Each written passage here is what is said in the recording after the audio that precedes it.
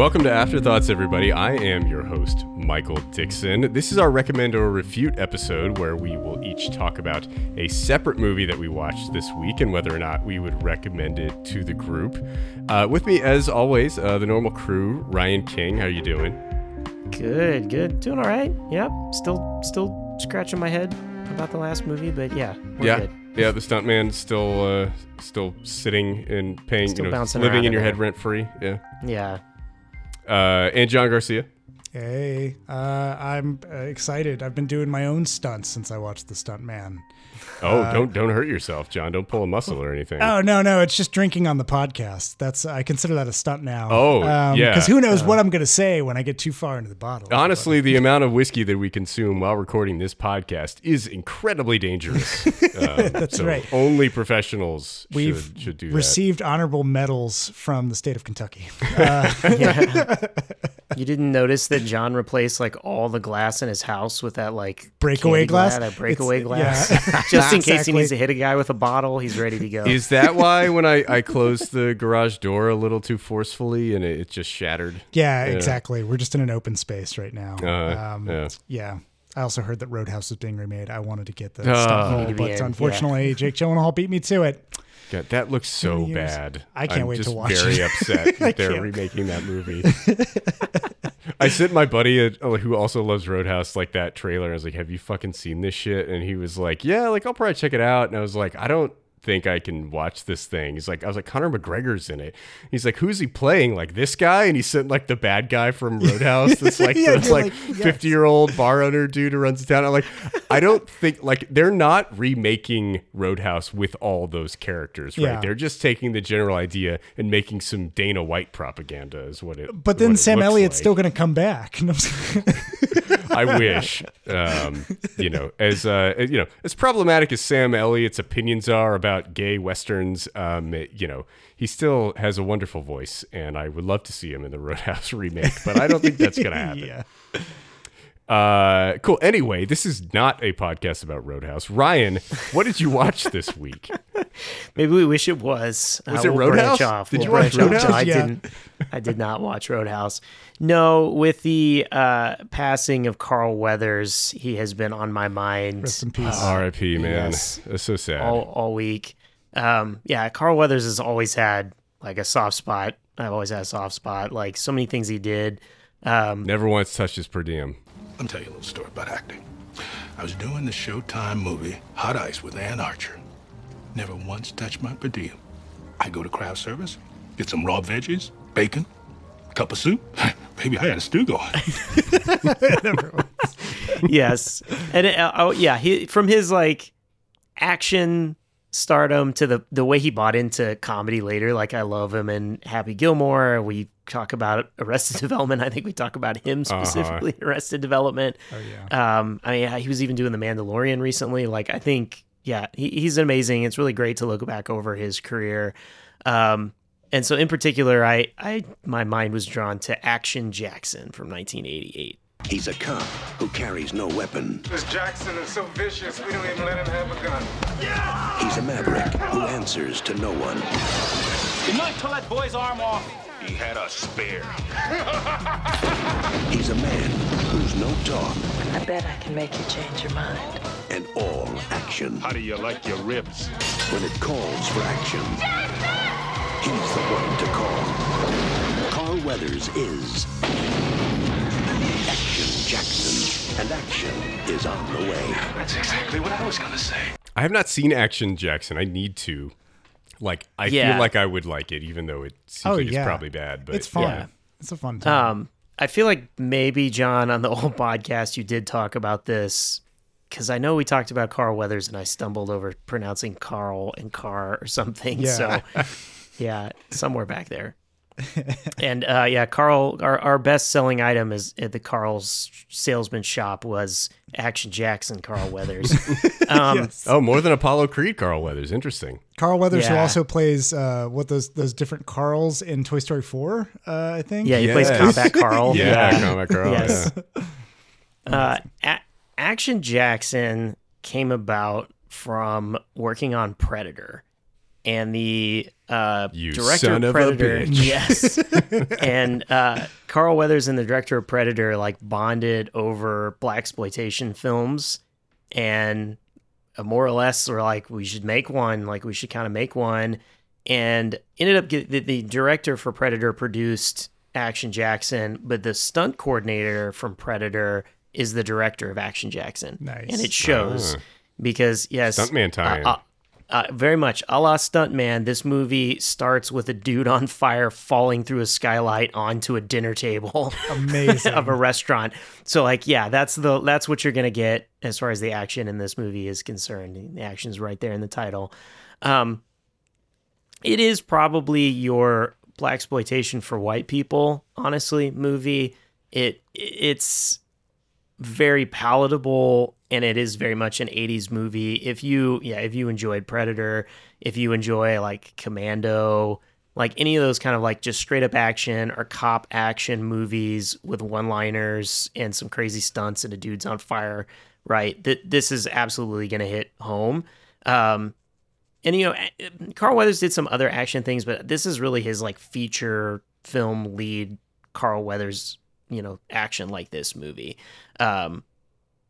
It's, you're like the plot, kind of the rest of the things around it are very much like by the numbers, like they should be. Craig T. Nelson is the bad guy of Coach fame. Coach fame, yeah. Coach, we all know.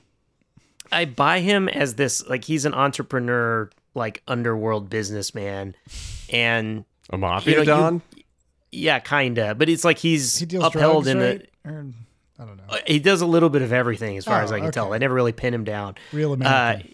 Yeah, he's trying to gain more power by killing off union leaders. Oh, okay. Yeah, okay. Yeah, sure. Yeah, it's kind of the plot, and all of that's fine. And most of the Did he fights, kill Jimmy Hoffa?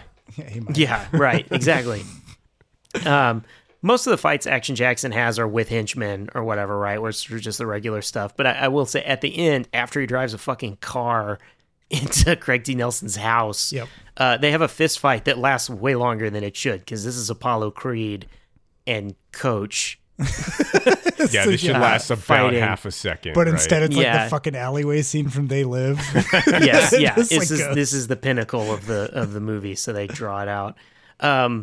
But yeah, the other thing about this is, from a one-liners perspective, that is fucking all this movie is. Like, almost to a stupid, absurd degree, but that it comes back around to being enjoyable. But like every single thing someone says, and it's not just Action Jackson saying it back, other people around them say something back. And so it's like they're in the corner office, and one of the other cops is like, "Oh, he says it's a suicide." And then Action Jackson's like, "He wouldn't know a suicide if it crawled up his ass and died." And you're like, "Okay, all right. Did you have to what? What does that mean?" What does that mean? And if you're watching it, you don't have time to process it, because they're on to the next thing and the next one-liner. It just keeps going.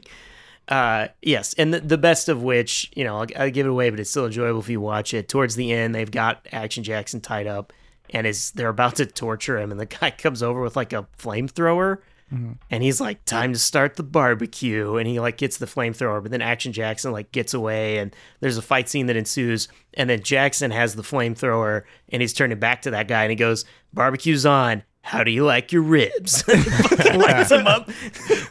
Very nice. That's awesome. Oh, so yeah, I think it's a good fun. Like, it's just absolutely what it should be from this, 1988. If you like canon films, if it's exactly that. Very enjoyable. I do feel like it did well at the time, and it was one of those that kind of hung around a little bit here and there for a while about maybe getting a sequel. They kind of never manifested. But I feel like now it's just very much forgotten. It feels like a lot of the action 80s movies, like, they come up and then they go down, like, and kind of sometimes they're really popular for a little bit, and then everybody kind of forgets about them. And this is one that kind of should be at least in the conversation. And I feel like, if you go get your staple, like, I'm going to get my Arnold movie, I'm going to get my Steven Seagal movie, I'm going to get my Van Damme movie. Mm-hmm. Like, you should be like, okay, let me get Carl Weathers movie. And then, right, like, I feel like he should be in that mix. It is kind of a shame too that, like, he's been the lead character in so few films. You know, he's so iconic.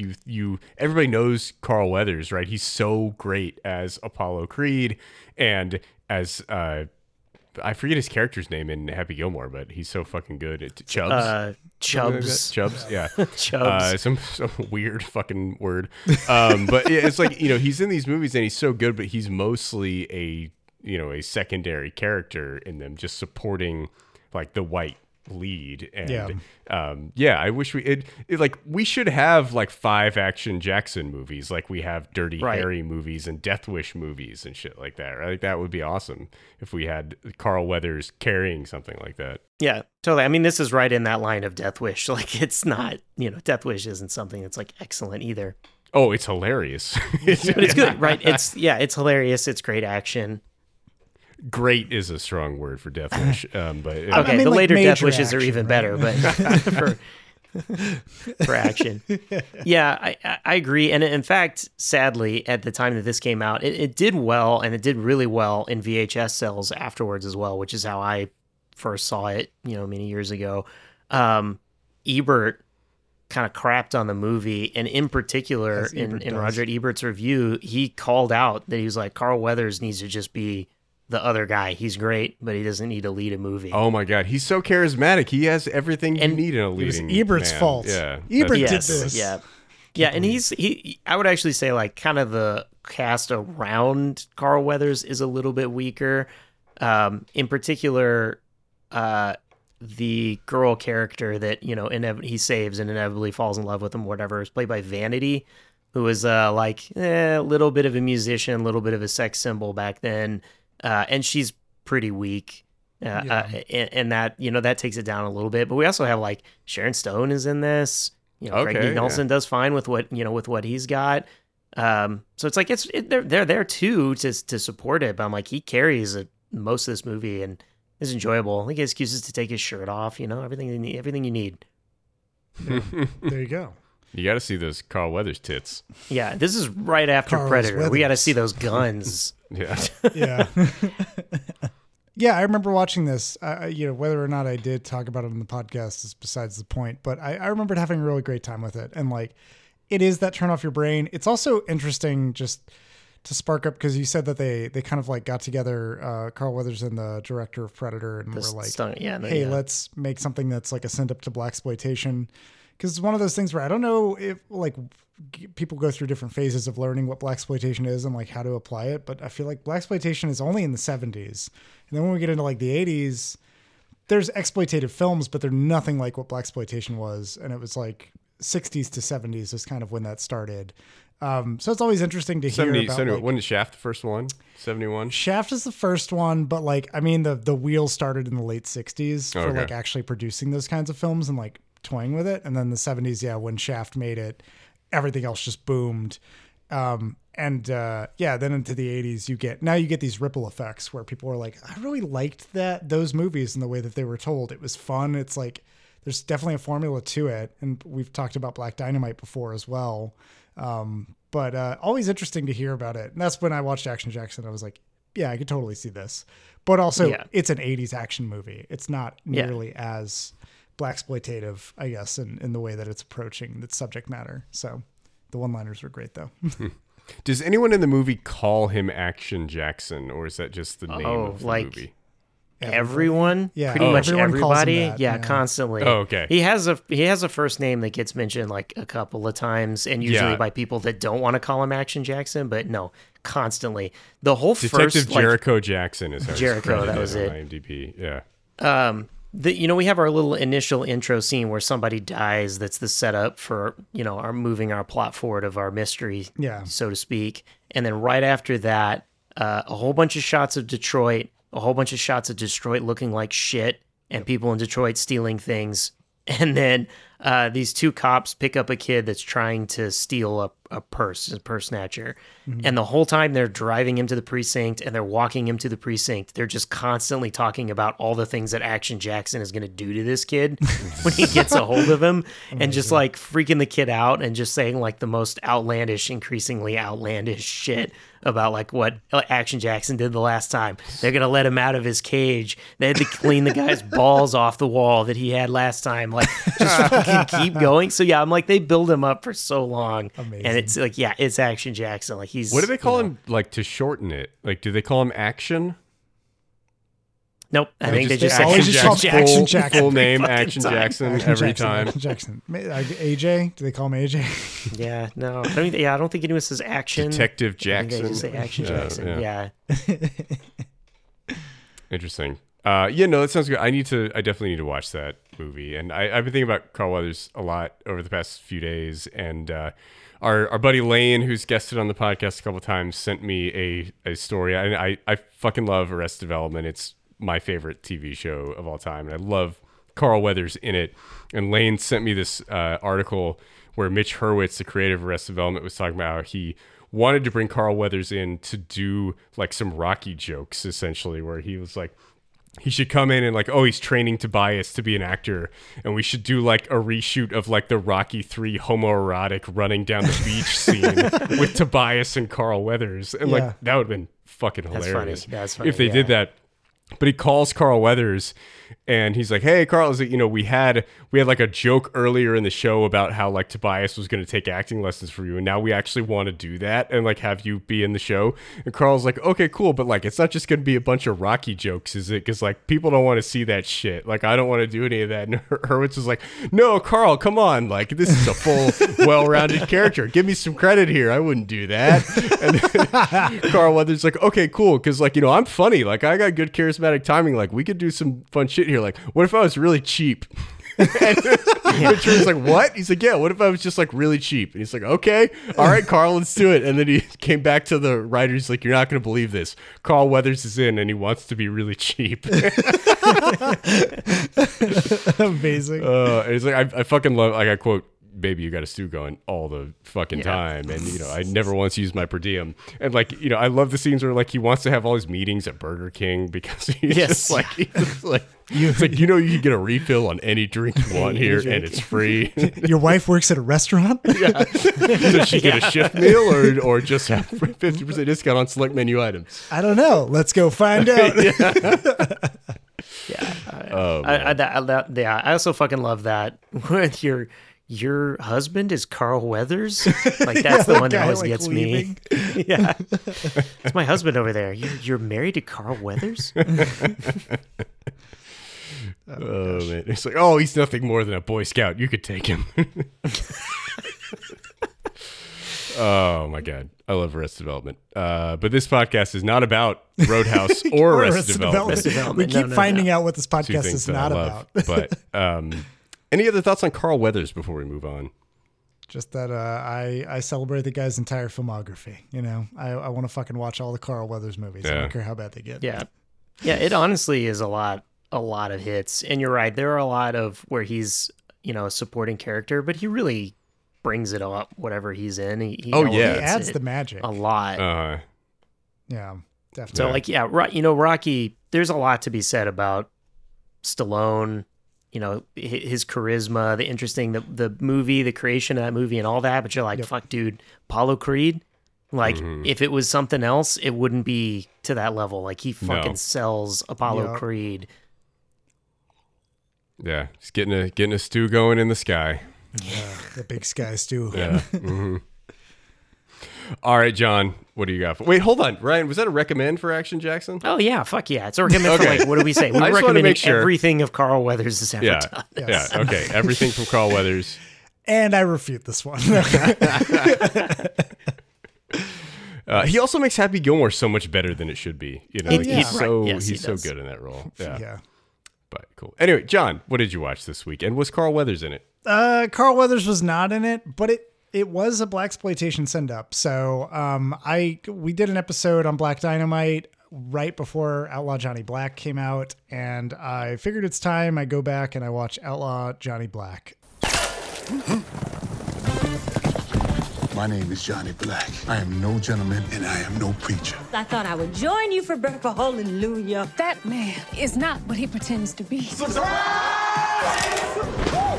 Didn't the Bible say to turn the other cheek? I don't know. I mean, probably. Yeah. I said stop. Stop me. But it also said you could hit a bully with a slingshot, and this here's mine. I'm crack shot, Bob. Well, now you just shot. I think ain't no preacher at all. False prophets rose among the people. You know this vile man, Reverend Fairman? Reverend Fairman? I'll be Reverend Fairman, and you'll be my deacon. Now, why in God's name would I agree to do something like that? There's oil been found on the property. Ooh, hallelujah. Now, this town is about to come into a whole heap of money. We must arm ourselves and prepare for the worst. I'd rather die on my feet than live on my knees. I tried to see that when it was in theaters, and it was only in theaters for like a week, and I missed it. There's a reason. There's definitely a reason. Oh, no. So, yeah, I decided whenever it became available for pre-order, I trust Michael Jai White. I trust Black Dynamite and the writers behind it. Even if this thing is bad, it could still be probably pretty fun. And I was wrong. I was apparently wrong. And I placed my pre-order, and I can't get a refund for it.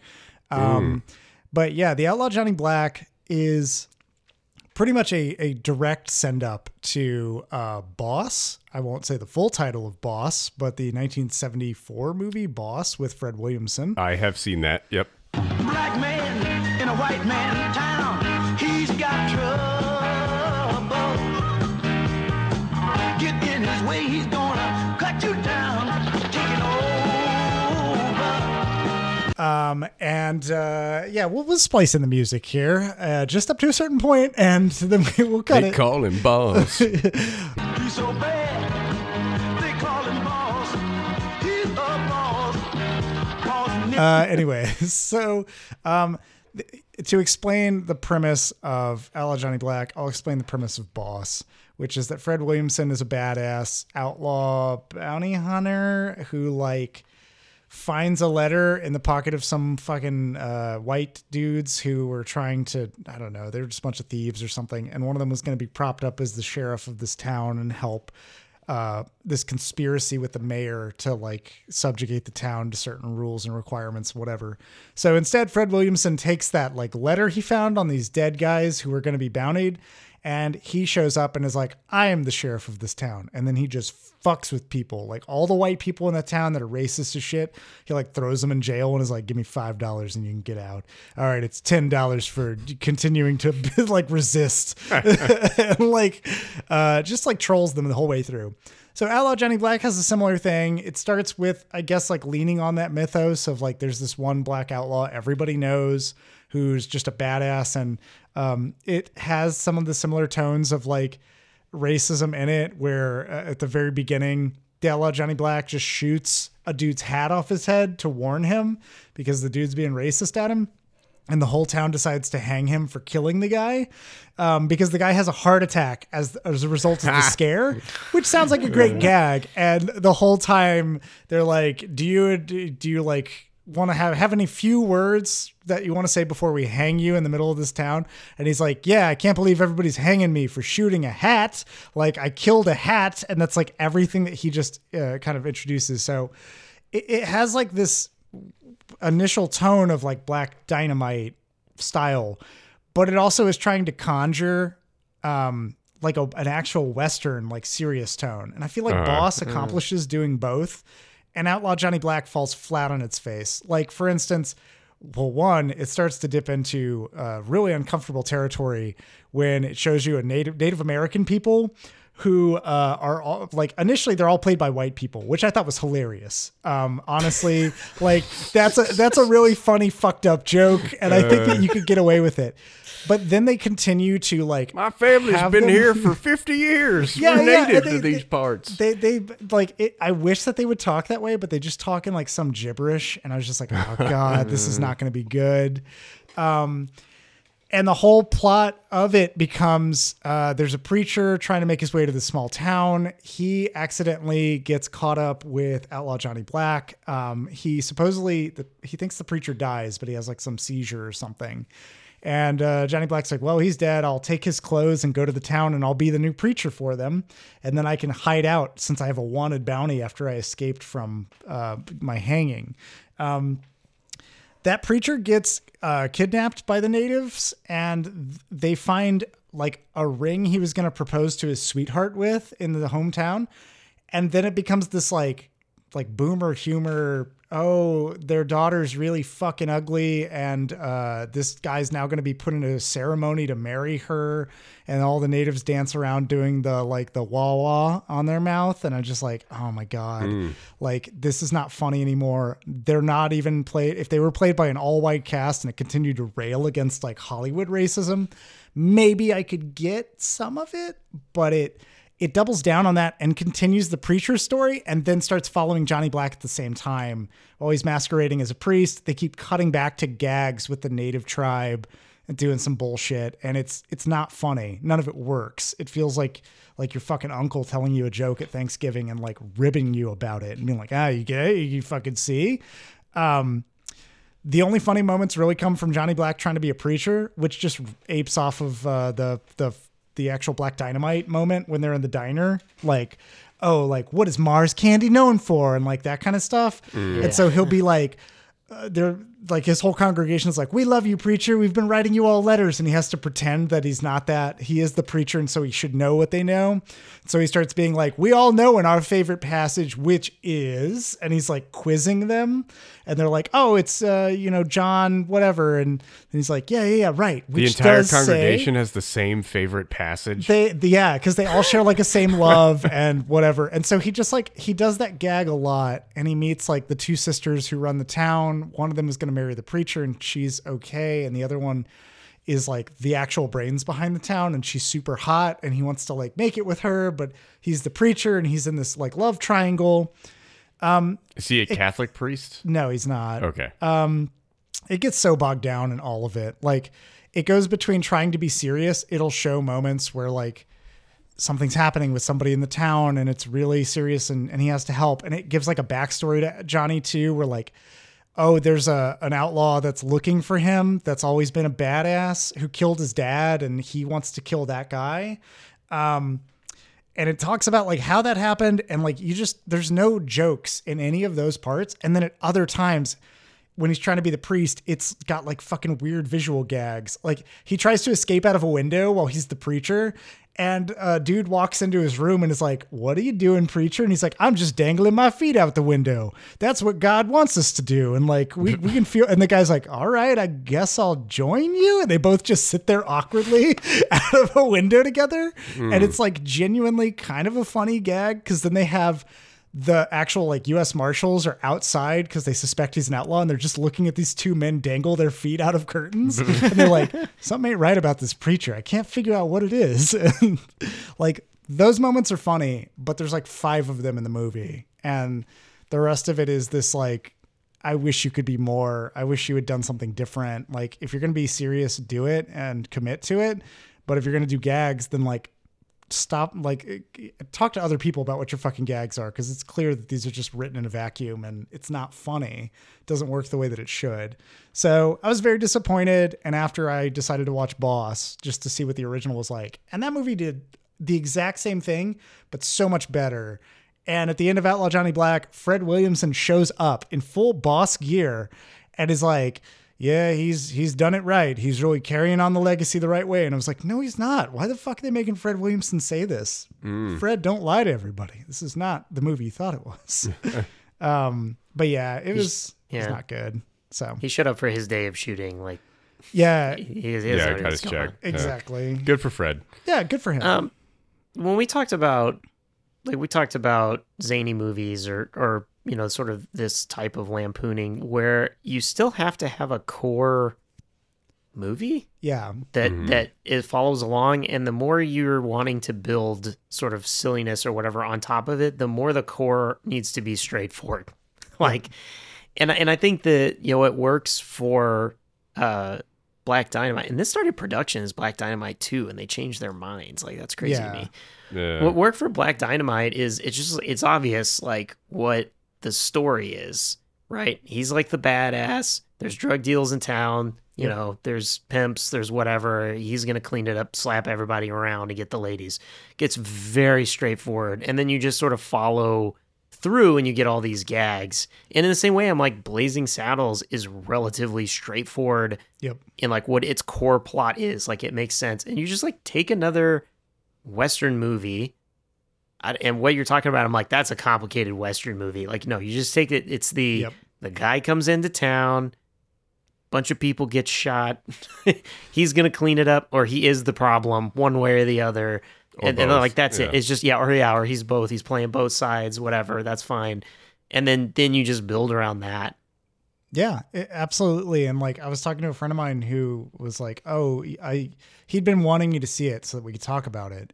And he was like, "I saw that you rated it like lower. You didn't like it as much." And the more that we talked about it, the more that he kind of was like, yeah, actually, all of those points are relevant. Because he was like, oh, the stuff in the town where he's trying to pretend to be a preacher was fun. And I was like, yeah, but that's like 30 minutes of like a 2-hour plus movie. And that's too long. Yeah, very long. Yeah. And like the jokes hold for so long that you're like, okay, that's none of this is going to be funny. I was like, what they could have done is, one, if you're going to have Native Americans in it and you're going to spoof it and you're doing old Hollywood shit, make all the Native American people white and make them speak perfect English and just have them say that they're Native Americans. Was Natalie Wood have in them it? make up, no, she was, and have them make up like bullshit traditions where you can just see right through it as an audience member. And you're like, this doesn't make any fucking, why would they do? But like, that's a good way to skewer that. And then simplify the whole Johnny Black story and just have like no love triangle, have him be the new preacher in town. A woman like is in love with him. That's what Boss did. But then like talk about like contemporary racism or there's like so many gags you could do that build in satire and skewer. And it felt like more of this was like, it was just like a straightforward comedy. There wasn't like a commentary behind it. There didn't feel like there was any homage to older cinema, which is what Black Dynamite succeeds at and what this is trying to channel. But yeah, it just, anyways, all comes to that. And yeah, Ryan, you're right. It's just too complicated. Like they just complicated too much of it and they couldn't even follow through on action scenes. Like there's CG animation in here to like make a tunnel explode and it looks like a Neil Breen film. And I was like, you can make this work. Like you don't need to do whatever this shit is. Like figure something else out. Just blow up a tunnel. Like it's not that It's expensive. not that hard. The trains don't really run anymore in California. I did want to ask you about, because Black Dynamite is so good at both making fun of and homaging the blaxploitation genre. Yeah. And it sounds like this movie doesn't succeed in that. Like, given that you watched Boss right after and you've seen a lot of blaxploitation films, is there anything like, could you see what they were trying to do and maybe they just missed on? Or like, are there attempts to homage? Like, is there a scene with a boom mic? Are there things that like, are there things that they're trying to do to, make note of prior films in these genres? You're onto something there, and that no, they didn't do any of that, and that's also a problem because with Black Dynamite, it was shot. It's low budget. It's what blaxploitation was, having like the boom mic come in and out. When I watched Boss, it was high production. Like they used their own Western stage. Oh, yeah. It was like mid-budget kind of Western film. And like for this one, I don't need to see boom mics or anything, but they didn't even go any mile to try to put film grain over it. They didn't try to conjure an aesthetic of like an older, okay, this is like what a Western would be. Or like, you could have visual gags where if you really wanted to do continuity issues or some other shit with like having a cardboard cutout of like one of the stage or like the fucking saloons or something is there. Sure, show a facade, but they don't go to that length either. That's where like, I feel like Black Dynamite's humor is so well woven through every frame of the film. Like they're just constantly thinking of how they can fuck things up and doing one takes. And I feel like here they leaned heavily into like, we have digital. We want to do basically like a Boss send up. We're going to do as many takes as we need. And the moment the movie starts, I didn't mention this, the editing betrays so much of the film. Like there's just so much that's either it's over edited or it's really long and should be cut down and they just didn't. But like the very beginning though, Johnny Black rides into town and it's atmospheric. It's like a Clint Eastwood kind of style. He's riding on the horseback and they have like, you know, the shot of his torso. They don't show his face or anything yet. He stops in front of like the coffin maker and he just does like 3 fingers out and like, I'm going to fucking kill 3 people here.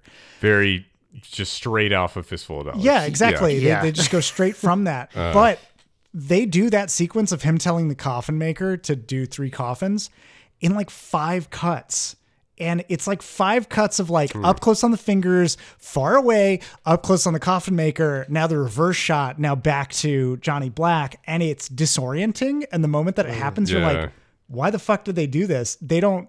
They edit too much. It seems like you need to do that in one solid take where you just show the hand come up and you see the coffin maker behind. And that's like the magic that I think is missing from it is that roughness.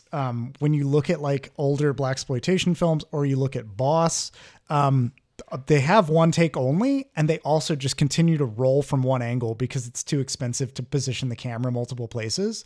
And so the Outlaw Johnny Black feels overproduced, underthought, and like it just doesn't land any of what it's trying to do. So I was very down on it and very sad after I watched it. And then I watched Boss and was like, well, at least it pointed me in Boss's direction. And I'll take that as a consolation for now. But yeah. It's interesting that you mentioned Eastwood. I wanted to ask about that because the Outlaw Johnny Black seems to be referencing the Outlaw Josie Wales, which is a great movie, and has its own problematic portrayals of natives and the Confederacy and things like that. But it's a very good Western. And, you know, you're talking about like shooting people's hats off of their heads. That sounds like for a few dollars more. Like it feels like the things you've said sound like he's pulling a lot of Eastwood in. Like, is that what he is doing? And like, were there more blatant references to the Outlaw Josie Wales, or have you seen that movie? I haven't seen the Outlaw Josie Wales, but I can tell you, I got a sense from this movie that it is pulling references wherever it can and wherever it wants to, but in a way that doesn't work like Black Dynamite did. Like Black Dynamite pulls so many blaxploitation references that they go fully over your head because they fit seamlessly into the storytelling. Right. Yeah. And this one, it was like, okay, that's either bad dialogue or it's a reference to something, or it's the way that this action scene is set up that it's supposed to be clearly an homage to something else. It is almost directly like they took all of these different segments from Westerns that they wanted to put in and they just threw them into the movie without thinking of how to weave them together. So they conflict at different times and it causes like a friction. As an audience member, you struggle to like care after a certain point and like focus on what's happening. But yeah, like, I don't know if you saw, I'm curious, Dixon, if you watched it, although I am refuting it and I don't think that it's really worth watching. I just would like to at least know, like, are there, maybe I'll look it up. Are there like references being made that are just going over my head for it? But yeah, I mean, I would assume there probably are because that's what Michael Jai White does. Yeah. But, I don't know that it matters for your viewing enjoyment. It shouldn't. Like it makes Black Dynamite like more enjoyable and you have like this appreciation for it, but it's not necessary. And here I feel like I would at least need to be like, oh, they're doing that scene to get like even the smallest amount of dopamine in my brain while I watched it. So yeah. Interesting. Yeah, it sounds like they really weren't going for Black Dynamite then, right? That this was a attempt to do something different. Or more, like pulling from white Westerns, not black Westerns, which seems... Or well, yeah, I mean, both, even... Pulling from both, Yeah, I mean, even doing just like, whether some sort of like spaghetti Western send-up or, you know, just general Western send-up. But it sounds like they're trying to get into like more of its own, like not the style of Black Dynamite. Like not like what I guess you would be expecting, which I think is difficult. I think you're having an audience that's coming in honestly wanting to see Black Dynamite, which just more Black Dynamite, not even but okay, Black Dynamite in the West, great. Which is where I'm like, that's what defeats it ultimately. Is half of it wants to be the Black Dynamite sequel, spiritual successor, and the other half wants to be its own movie. They have like a moral message in it that they try to convey, where it's like, you know, you can't lie to this congregation of people. Also, I didn't even mention there's a whole other subplot where there's a white rancher trying to get the fucking church land because it's got oil on it. And like, they just bring that shit up. And I'm like, I mean, these are all the tropes and stories that are very clearly found in like Western and post-Western. Is it a There Will Be Blood commentary? Yeah, I was like, he's drinking his milkshake. But even that deflates. Like, that villain dies and like nobody cares. And there's another villain, the villain who killed his dad, that comes up, and it's like, it's just all mixed. It clearly is made from a place where they were like, we got to make something, and we want to make it like Black Dynamite, but I also want to be taken seriously. If I want to try something that's a Black Western, I want to do that. And so it just kills itself doing that. Yeah, that's what I was wondering. It's tough. It's tough as a creator if you do want to take a new step, and I'm sure then you're still stuck on like, well, people have some expectations for me. Yeah. And it's not like he's in a position where he can take a huge loss and then make another this took movie, a lot right? to fund, and there's like a whole campaign that's been going for years. And so I was just very disappointed and sad. I'm not like frustrated or mad at Michael J. White for making it and putting me. I'm glad I sat through it. I at least know, and I'm able to comment on it, but like, I'm not going to go back to it. I hope that he's able to make another movie and do like take lessons that he learned from whatever this was to do it. I would love to see more, but I'm thinking, I'm like, if you Tarantino and you make Reservoir Dogs, and the next movie everybody wants to see a shit ton of people get shot up. Well, I was gonna say, and then they sit through Once Upon a Time in Hollywood, but there's a lot of people getting shot at the end. But for a good chunk of that movie, I think people would be disappointed. Yeah, people would be disappointed. Because it is completely different, right, from Reservoir Dogs. But Tarantino takes us on a trip through his movie making where he gets some of that, right? Yep. We still have those standoffs that everybody knows and likes, but he's taken us in new places as his career has gone. Now he can take chances. Yeah. So, I don't know. It's tough. I'm sorry, Michael J. White. I don't like your movie. I hope you do better next time. I love Black Dynamite, though, and I think that you're a talented person who could write something that's better than what Outlaw Johnny Black was. That's my belief, and maybe I'm an asshole for saying that, but I still like you, dude. You fucking dick. Oh, wow. Deflate. Way to take the wind out of my sails. All right. Well, I refute that. What the fuck are you bringing, Dixon? So I watched several 2023 movies this week. I'm catching up on some like foreign releases from 2023 that are slow to get to Austin that I have been catching up on. And I watched this week a 3-hour and 9-minute movie from Argentina called The Delinquents. ¿Qué pasa? Te vine a proponer algo. Mira para abajo. Tiene $650,000. Hoy saqué el banco. Necesito que lo guarde y lo cuide vos. Entre año y medio, cuando salgo, nos repartimos. 325,000 para cada uno. It's on Mubi if you subscribe to that. The Delinquents is a heist movie in the style of like a slow cinema character drama. And it's a very interesting melding of genres coming together in this movie. The movie takes place in modern day, but the main characters work at a bank, and so it feels like it takes place in 1978 in a lot of ways, because just every bank is just stuck in the Stone Age and operate in this way. The lead character, they're kind of two co-leads. One of them is named Moran, and the other is named Roman. So we switched 2 letters here, so we're kind of looking at opposite sides of the same coin, perhaps. They've both been working at this bank for a very long time. And it's a very dehumanizing job where they've been there for, 15, 20 years, and they have the same job over and over. And they are kind of reduced to cogs in the machine, just expected to do their job, take their salary, and be happy and go home. And one day Moran decides that that's just not enough anymore, and he wants to get out. And so he decides to steal some money from the bank in one of the most like low-key bank heist scenes you will ever see. He just kind of calmly puts 650,000 American dollars into a duffel bag and leaves the bank.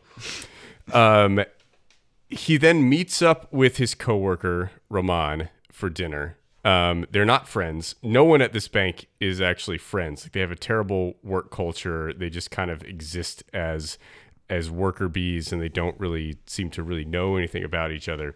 But he has dinner with Roman, and he has his duffel bag under the table, and he's like, "Hey, look down under the table." It's like, "That bag?" He's like, "Yeah, I got $650,000 in there. Here's what's going to happen. I am going to go turn myself in and report that I stole this money from the bank. You are going to hold it at wherever you want to. You are going to keep track of this money. I'm going to get out. I'm going to get a 6-year sentence. I'm going to get out in 3.5 years on good behavior. And then we're going to meet up and we're going to split this money in half. Have $650,000 is $325,000. If you work at this bank every day for another 25 years and then finally retire, you will make $325,000 over the course of that time, American dollars in Argentina." And he's like, "Do you want to do that? Or do you want to, take this risk and not have to work?" And he's like, "Look, I don't need a lavish lifestyle. I need a lot of money. I just need to be able to make the salary I would make, and I need to not be at the bank anymore." And he's like, 3.5 years in prison or 25 more at the bank. That's my decision. That's what I'm doing here. And I think it's a really interesting concept on, kind of how is it worth spending your time and achieving the type of life that you want to achieve. Roman is kind of left with no option because Moran tells him, like, "Look, if you don't go along with this, you try to turn me in, I'll tell them that you were complicit in this and you helped me steal this, and they'll believe me," because Roman happened to have to leave the office that day because he was wearing a neck brace and he was scheduled to have it removed, which is a hilarious concept to me. Yeah. It's like he needed to go to an appointment to have his neck brace taken off, and it's not like it's metal or anything. It's like a plastic neck brace that clearly you can just take off and put on as needed. So I thought that was kind of a funny bit. There are lots of low key humorous moments like that throughout the movie that'll make you kind of chuckle if you think about what's going on. But if you're not paying attention, you may not notice the humor that's underlying the story. But so Moran reports himself, goes to jail, and Roman is trying to deal with the guilt of having this money at his home and what to do with it. And it's, kind of, both of their lives start to go awry, as you would expect. But the movie does not do what you think it's going to do. And it's kind of this interesting analysis of, what your time is worth, what your life is worth, and what is freedom, and can you actually find that even if you get everything you want? If you are able to get the money that you need, not have to work the terrible soul-sucking corporate job at the bank, can you even find happiness in whatever you would seek out otherwise? And it's a really interesting character piece. It moves along pretty slowly. It doesn't, I say slow cinema, it's not showing up. Yeah, it's not a Kelly Reichardt film. It's not a Bela Tarr film. It's not something that is achingly slow moving. It does move along, and it's more of just a character analysis of what these guys are going through as they're dealing with these ideas. And it has a very open ending that kind of leaves you unsure of what the movie is necessarily trying to say, and it leaves it open-ended on if these characters are necessarily able to achieve what they want. But I think it's a very interesting kind of think piece on corporate life and, working the types of soulless jobs that the three of us work. And, is it worth doing? And even if you are able to say, fuck it and go live off the grid or do whatever, can you even get happiness doing that? Or is it just an internal problem where maybe you just need to figure out how to be happy with your life and create that for yourself in your own circumstances rather than trying to run away from everything that's around you? So I had a really good time with the movie. I think there are some things that work really well and some parts that didn't as much. It probably doesn't need to be 3 hours and 9 minutes. Damn.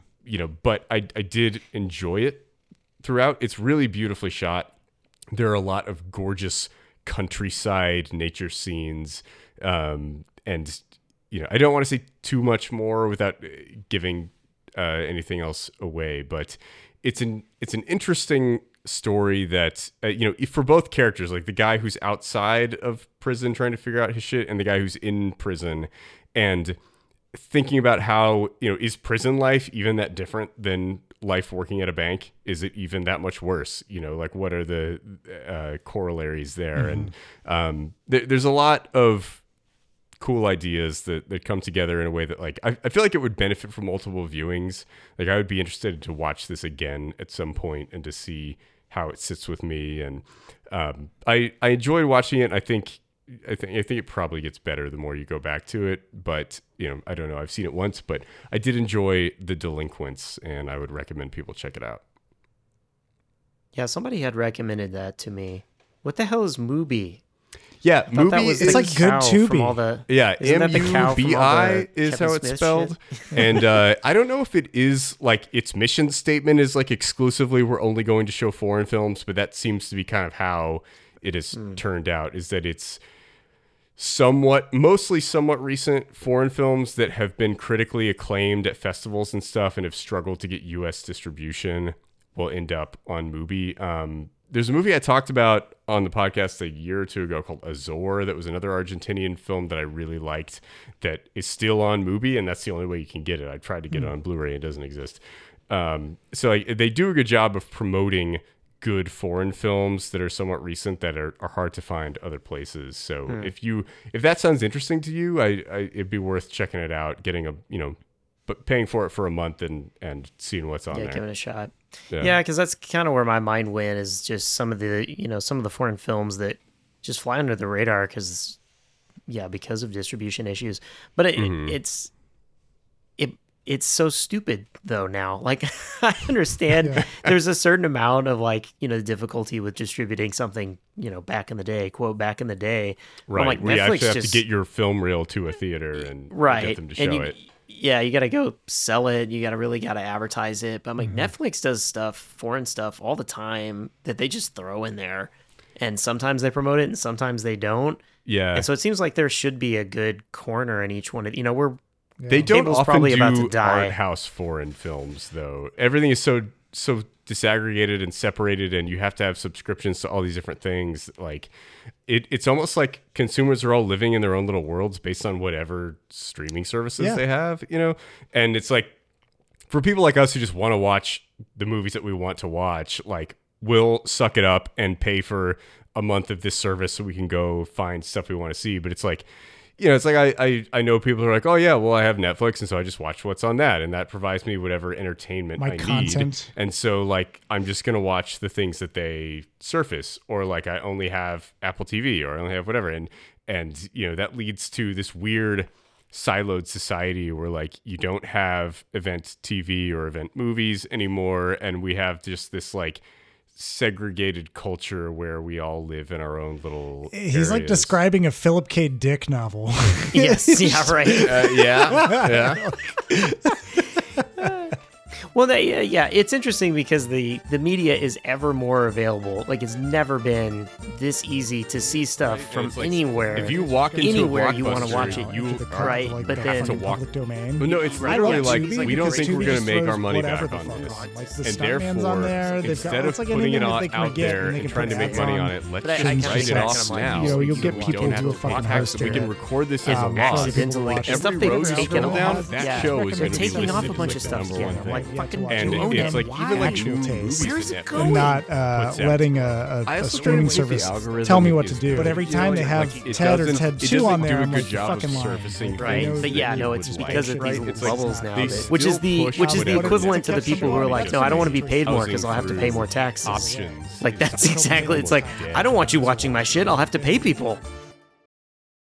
Have they gotten to the point where they can make Adam Sandler films without Adam Sandler being involved? Because I feel like that's like when the singularity happens, is when we don't recognize if it was actually made by Adam Sandler or not. That's your bar? That's my bar. That is my bar. Nobody's done it yet, Ryan. There's a certain level of shill that's required. I feel Some people like want to know already... if it actually understands language or if it can pretend to be human. John wants to know, can it make an Adam Sandler movie? Yeah, and then we'll know. Which are pretty much like an 8-year-old just throwing ideas at you as fast as possible. Yeah, that's what generative AI will do. I feel like we're almost there, right? It's like if you made a movie that was like, you just put a script into AI, you just like make an Adam Sandler movie and it shat out some terrible script, and you had some awful Netflix director make it and shoot it in like bad digital with terrible Marvel level CGI behind it, you could like almost not notice that Adam Sandler was just fully CGI'd, right? Like, yeah. He's got that slightly. He's got like 6 fingers instead of 5 or something. Yeah, fucking. But like, you could like, if you weren't like really invested in the movie, if you're just like doing what apparently people do, where they just like turn on a movie and just do other things and just have the movie on in the background, which is a completely foreign concept to me. Like, you could just not notice that it's fake CGI Adam Sandler. You just look over and you're like, wow, Rob Schneider in blackface. I didn't realize he did that. You just believe it. So that probably would be something the AI would put out. Yeah, absolutely. It can only work off what it already has to work from. Exactly. Yeah. That's true. Like most of Hollywood. So, there you go.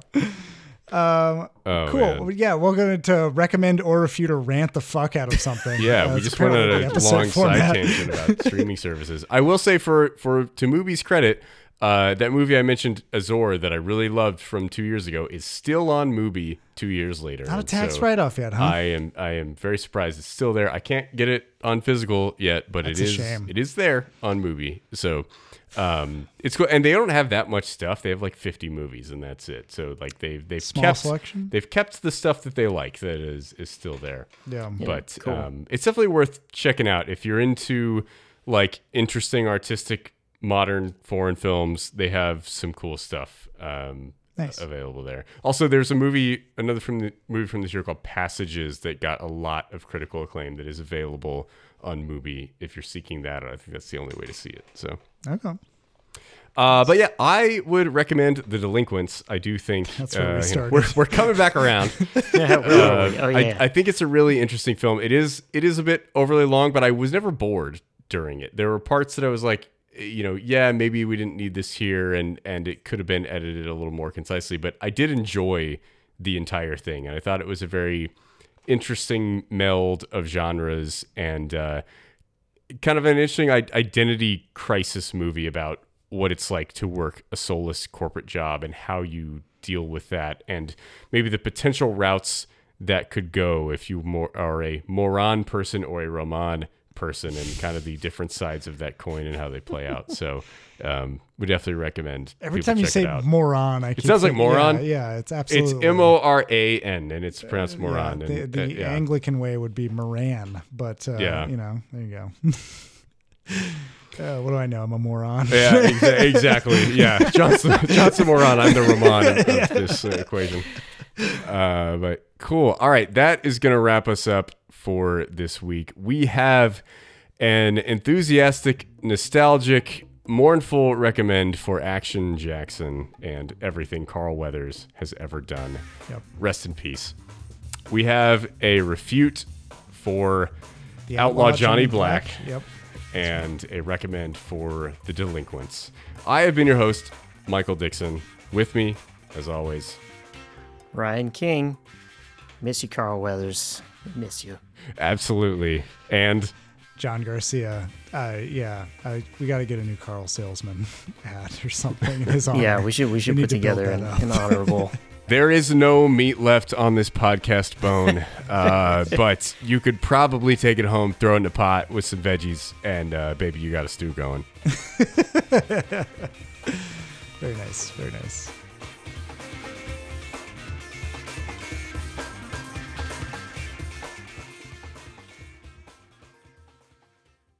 Hey there, movie buffs, TV toughs, and all listeners in between. John here from the Afterthoughts podcast. I just wanted to drop in at the end of this episode and say thanks for listening. If you've got afterthoughts of your own to share, hit us up. You can find us on Twitter, Facebook, and Instagram at The Afterpod, or jump into a conversation on our Discord server. You can find info for this and more at theafterpod.transistor.fm. Thanks again for listening, and we'll catch you on the next episode.